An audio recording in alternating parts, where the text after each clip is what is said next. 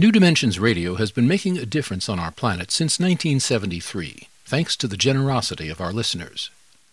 You too can help make a difference with a tax-deductible donation or membership. Please visit our website, newdimensions.org, and just click the Donate button. We at New Dimensions thank you for your support.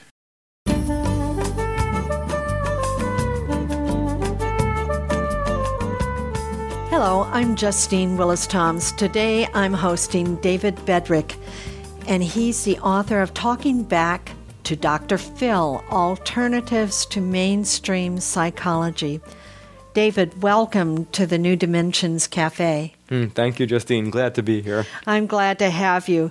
Well, let's just talk. Well, why did you pick on Dr. Phil, this TV star that does psychology with different guests that he has on his program? Why did you use him? You know that voice that you have in your head, that most of us have in our heads? Oh, I'm too sensitive. Oh, I should be more disciplined. Oh, I'm a procrastinator. Oh, I'm depressed. Oh, I'm angry. These are all like self-diagnoses, and they almost never work. They usually make us feel bad about ourselves. They don't really have psychological understanding. They act like they do, but they don't. Dr. Phil shows something like that on his show. He says to people, what are you thinking? How's that working for you? As if we could diagnose ourselves in a simple word or two, and then because we now understand it, we could change it. So he shows that, and I wanted to use him as a straw man to say that kind of psychology is not very deep. So, like, if we're on his show and we say, oh, I'm really a procrastinator, then what he or people like him would want to then cure me of my procrastination. Is that what you're saying? Exactly. Oh, you're a procrastinator. Let me help you start projects earlier. Let me help you balance projects out through a period of time so that they're easy and you don't have to wait till the last minute. All of that assumes something really interesting about the procrastinator, that what they're doing is not meaningful. Well, I'm thinking, all right, as you were talking, I was just thinking, clutter, I mean, that's one of mine. I mean, like, I work in a mess, I must say, and every once in a while I'll try and clean it up. And sometimes I've even hired someone to come in and show me how to do all these systems. And yet, my desk is piled. It just, I don't know how it happened. It happens overnight when I'm asleep, So why is it that we can't just cure ourselves of something when we know that it would be maybe better to work in a less cluttered, in my case, cluttered space? Right. This is the assumption. The way we practice psychology is exactly the way you're describing. Oh, I need anti-clutter medication. Right? Yes. I need an anti-clutter therapist. I need a disciplined person. I need an anti-clutter human being consultant. All these kinds of things. Interesting. Not very psychological. When you said, I'm a clutterer, you lit up. Your face was lit up. You were smiling. You were laughing. I think something she loves about all this clutter. I don't know what it is, but I sure better find out about it and go in deeper enough. Otherwise, I'm going to be fighting something about your nature. What makes you so happy about being a mess? Well, yeah, right. What does? I mean, I can remember I did hire someone, and she came in and just something about the containment of her energy offended me. I love it. She came in and she was very quiet and circumspect.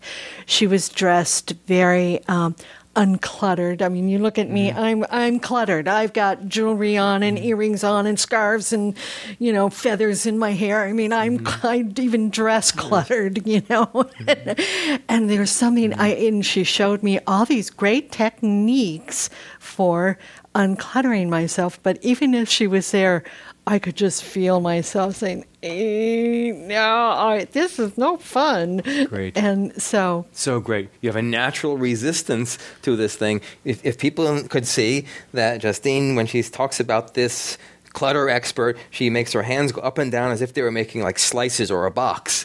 And then when she talks about her being a free clutterer person, her hands are out and open and waving in the air, and she looks like a happy, expressive human being. You're a happy, expressive human being. I don't know about clutter, but putting you in too tight a box, not going to be so good for you. You already have a resistance to that. If we were to play with that, I would say, Justine, you should really clean up your desk. This is not going to work for you. And I would let you say something. If you were free, what would you say back to me? You're a mess. Look at your hair. Look at your earrings. You have too many things on. Clean up your wardrobe today. Right. What I'd say to you is like, okay, wait a minute. I really can find everything I need, and it's I don't know what it's color. It's I don't know what can I say about it. I'm just trying to think about my desk. It just makes me smile, David. Yes. It just makes me smile. It's got books over here. It's like I can be attracted to a lot of different things in any one period of time. And here are my books over here, and here are my CD music over here, and here's all my pens. My pens are all these different colors. I mean, even right now, I have like 3 different color pens I can see them. with me. You know, yellow, a purple, and a red. Choices. I don't know. That's Yes, this is the celebration of your nature. You're a radio host, among other things. So you're having all these different people that you're interested in. This is a part of the beauty of you. I'm seeing now the colorfulness of you in how you interview me and all the other people you interview and how you draw people out of all different colors and sizes. This is your nature. Could you clean up your desk? Maybe, but not at the expense of squelching all that round celebration of the variety and diversity of life that we can't take out of you. Right. Thank you. Tell me, David, I know that one of the aspects of your work, you work with dreams. And tell me, what are the importance of dreams? Dreams, there's so much we could say about dreams. It's too exciting for me. Let me say one thing about dreams, at least I'll try. One thing about dreams show all the things that we don't show during our normal life, our waking life. That means things that we don't show, that I try not to show. Ooh, I don't want you to see I'm nervous. I want to look like a confident person today. So my nervousness, I push aside. I marginalize it. But then in my dream, you see nervous children or something like that, or a flower, or grass shaking in the wind or something like that, or certain trees. But then there are things that I don't know about that I also push aside. I don't feel angry at the moment. I'm not trying to get that to go away. I just don't. But then I start wondering, is there any anger in me? Let's say there is some. In the moment, I start thinking, oh, sometimes I'm very self-critical. It's like an angriness I have towards myself. I didn't think of that until I just thought about it. That would be unconscious. So in the dreams, all the things that we consciously or unconsciously have and push away, they show up there. Those are parts of our wholeness. If we don't bring them in, live them, express them, celebrate them, they will find a way in. They'll make a mess for me. I'll get into a fight with someone. How did I get into a fight? I'll meet somebody that I get scared of. I'll find somebody who's scared of me and they'll be nervous.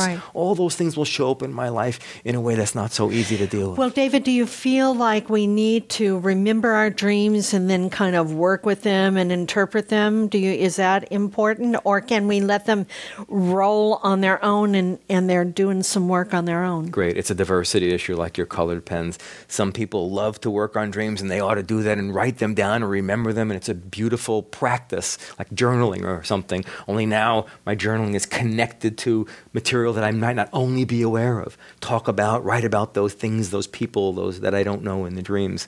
Some people, it's not that way at all. The dreams and the dreaming still happens. The Aboriginal says the dreaming is all the time. The dreaming is in your messy desk. It's in the colored pens. It's in the way my shirt is open. It's in my nervousness. It's in my stomach aches, etc. So the dreaming is all happening all the time. We could always find a way in. I'm thinking too that, like for my dreams, I mean, I can remember my dreams. They're Cecil B. DeMille's productions, and sometimes they have full music scores.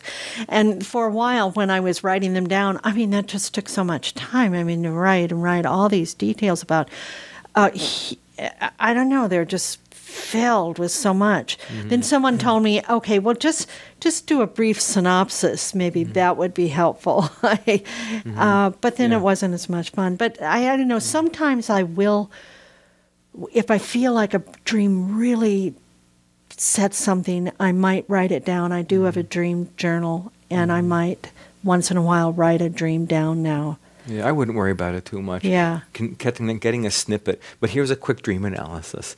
The fullness of your dreams, the Cecil B. DeMille's-ness of your dreams, that's part of you. It's part of the clutter, what you're talking about. You're full. I would say, don't worry about any of the dreams. One thing that your dreams have in them is fullness. All kinds of stuff. A big pot of colors and juices and flowers and who knows what and nails, and we don't want to leave out hard things. All kinds of stuff. That's what's in you. Being a person who has that much inside of her. That's what all the dreams have in common. That would be a wonderful thing to explore. Celebrate and appreciate how full a woman you are. Oh, nice. Thanks for that. And you do some, I've heard, like you have a Facebook page and you encourage people to kind of write in. Yeah. How does that work? On Wednesdays, I do something called Dream Wednesday. I let anybody, I don't know most of these people, write down a dream, and then I make a comment. And the reason I do it is people get an interesting little analysis of a dream, but I think dreaming should be more public. We should have all the stuff that we don't show, and dreams will do that in a relatively safe, symbolic form, so it allows all the things that we shove under the rug to show up somewhere, and we can all say, I'm this kind of a person, and I'm also a rock that sits by the beach, because you can tell that because I have it in my dream. So do you think that we do some collective dreaming? Do you think that there is something to that there is a cultural dream? Yes. Jung certainly thought there was a collective unconscious, and that was in our dreams. My own personal belief, why am I shy to talk about my personal beliefs? I don't know. But my own personal belief is much more connected to Aboriginal dreaming, that the earth herself dreams, and that those dreams get filtered through you and I. So there's on the deepest level, there's a common source. So we're all connected to the same dreaming. But then David Bedrick filters it through his background, being a Jewish male who's 57 years old, who studied these kinds of things, who has these kinds of interests, who likes to use his mind, etc., who cares about people in a certain way. And then Justine's personality and her fullness filters some of those same dreams. So then we have symbols that are Justine-like. And then you have to learn to be more Justine aspect of nature. I have to learn to be a David aspect of nature.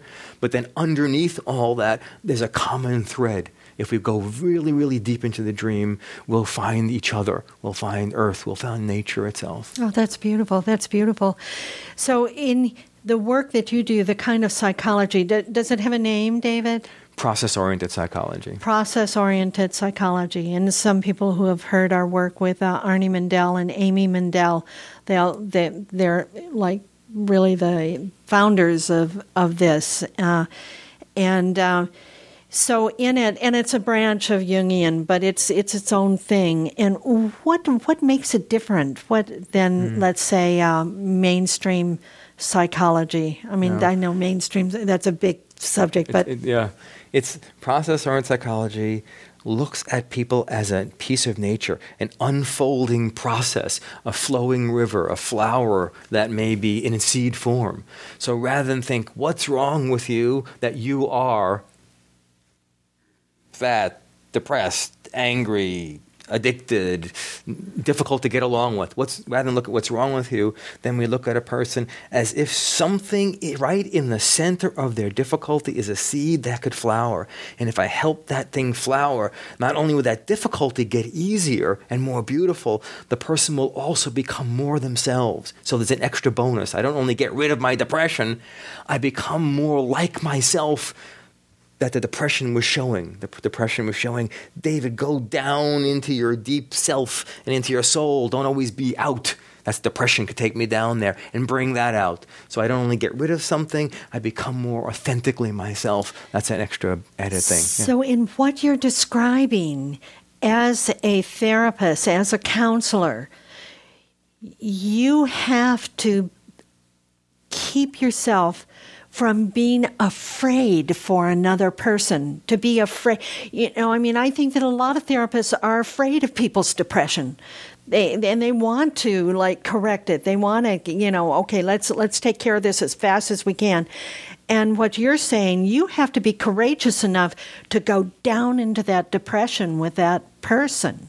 You better. Otherwise, you'll never know what their depression is hunting for. will never understand it. Or if two people come to see me and they're having nasty conflicts, and I say, one person, we're going to teach you how to deal with these conflicts. You talk, then you stop, and then you talk, and then you stop, and everybody has to listen. What happens with the fact that they were fiercely upset with each other? I've now pushed that out of the room. I said, I don't want you to bring that here. I want you to use my skill. But if they're really fiercely upset with each other, they're going to leave. No one's taught them what to do with all that fierceness other than contain it. Containing is good. I don't want them to hurt each other. But I better figure out what to do with that energy. So if I see a person's fierceness, I could say, let's slow down. But not because I want to contain you. I want to see that fierceness. You have a light in your eye. Yeah, I want to cut that person in half. And I wouldn't say to please do that. No. And I'd say, go ahead, give me emotion. Show me what it would be like. And they'd say, yeah, I want to cut them in two. One part of them should be there for me, and one part of them should be there for everything else. I'm like, now we're getting somewhere. But I needed to go with that fierceness. If I put it aside and contain the whole thing to make it polite, correct in some way, I might be helping them. I might not, but I might not be doing psychology. You know, I just have to say this. Boy, I wish that you were with me and Michael when we sat down with a therapist and we did a sand tray. And Michael picked up, I know you don't mind, Michael, my saying Hey, Michael. Michael picked up this figure, a guy with a baseball mitt that was sitting on a bench. And he put this guy kind of on the side of the sand tray, and he was just kind of looking at the game, kind of maybe he's going to get into the game or maybe not, but he was just sitting on the sidelines with his baseball mitt. And then in the sand tray, I found this volcano.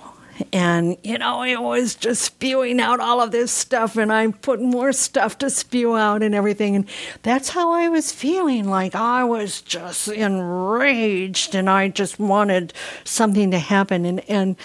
And Michael was sitting there on the sideline waiting to get in the game, kind of, it's going to be a baseball game. It's going to be fun. Oh, man, we were in such different places. And the therapist could never... I left that session so unsatisfied. So Michael and I talked about it. We couldn't get through it because we're in such different places. And if you had been there, I don't know, what would you have done with that? I would have, because it's a sand tray, I would begin by playing, so I don't know what would be right, but my first thought is I would give you something soft to throw, like a grumpus piece of paper or something that couldn't hurt anybody, and I'd put Michael as a catcher with a mitt, and I'd say, feel the volcano and throw that. It's a piece of paper. You're not going to hurt anybody. Or it's a Smurf ball or whatever it is. Ball. And then I'd say, go ahead, feel the volcano. And when you can feel it erupt, toss it. Yeah. And then I have him catch it. And then I say, now do that again and put a sound to it. Rah! Put a word to it. Knock it off, or whatever, I don't know, whatever it is. Right. And then I let him catch it, and then I say, what's it like to do that? Tell me about how you're like this. How come you're not like that more in a relationship? I'd say, Michael, what's it like to be on the other end? It's easy. I didn't know that her upsetness was really easy for me. I can just sit here and receive. It doesn't take anything to do.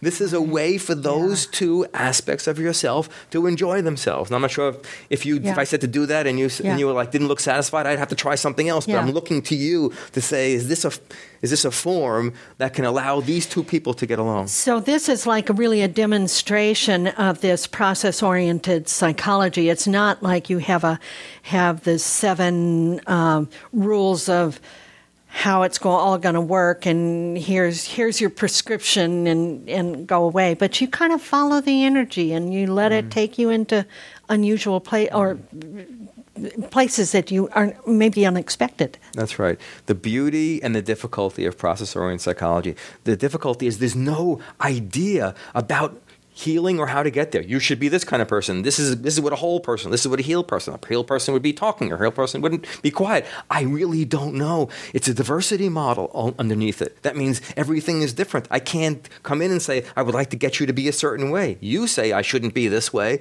but I'm thinking, I really don't know what kind of person you are yet. That's the difficulty. The beauty is you discover amazing things where you would least expect it. You see a person who's got a volcano who can deliver a message. You see a person who's detached who can take anything anybody has to say easily. I would never have guessed that. I couldn't have had a book that says find that in people.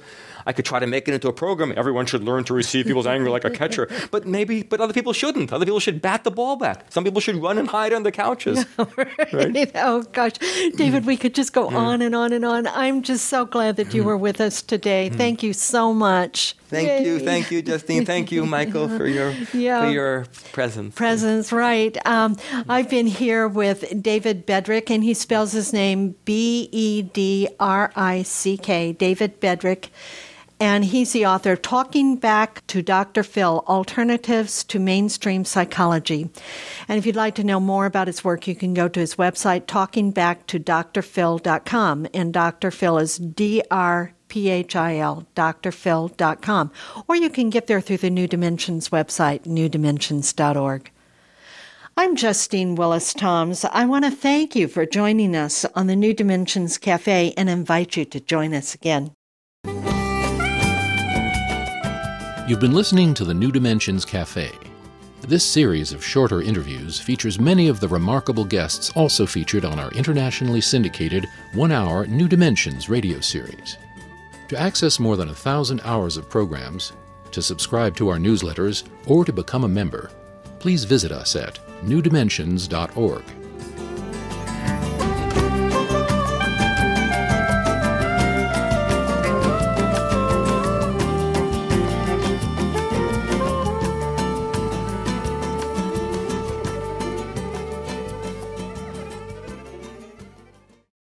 New Dimensions Radio has been making a difference on our planet since 1973, thanks to the generosity of our listeners.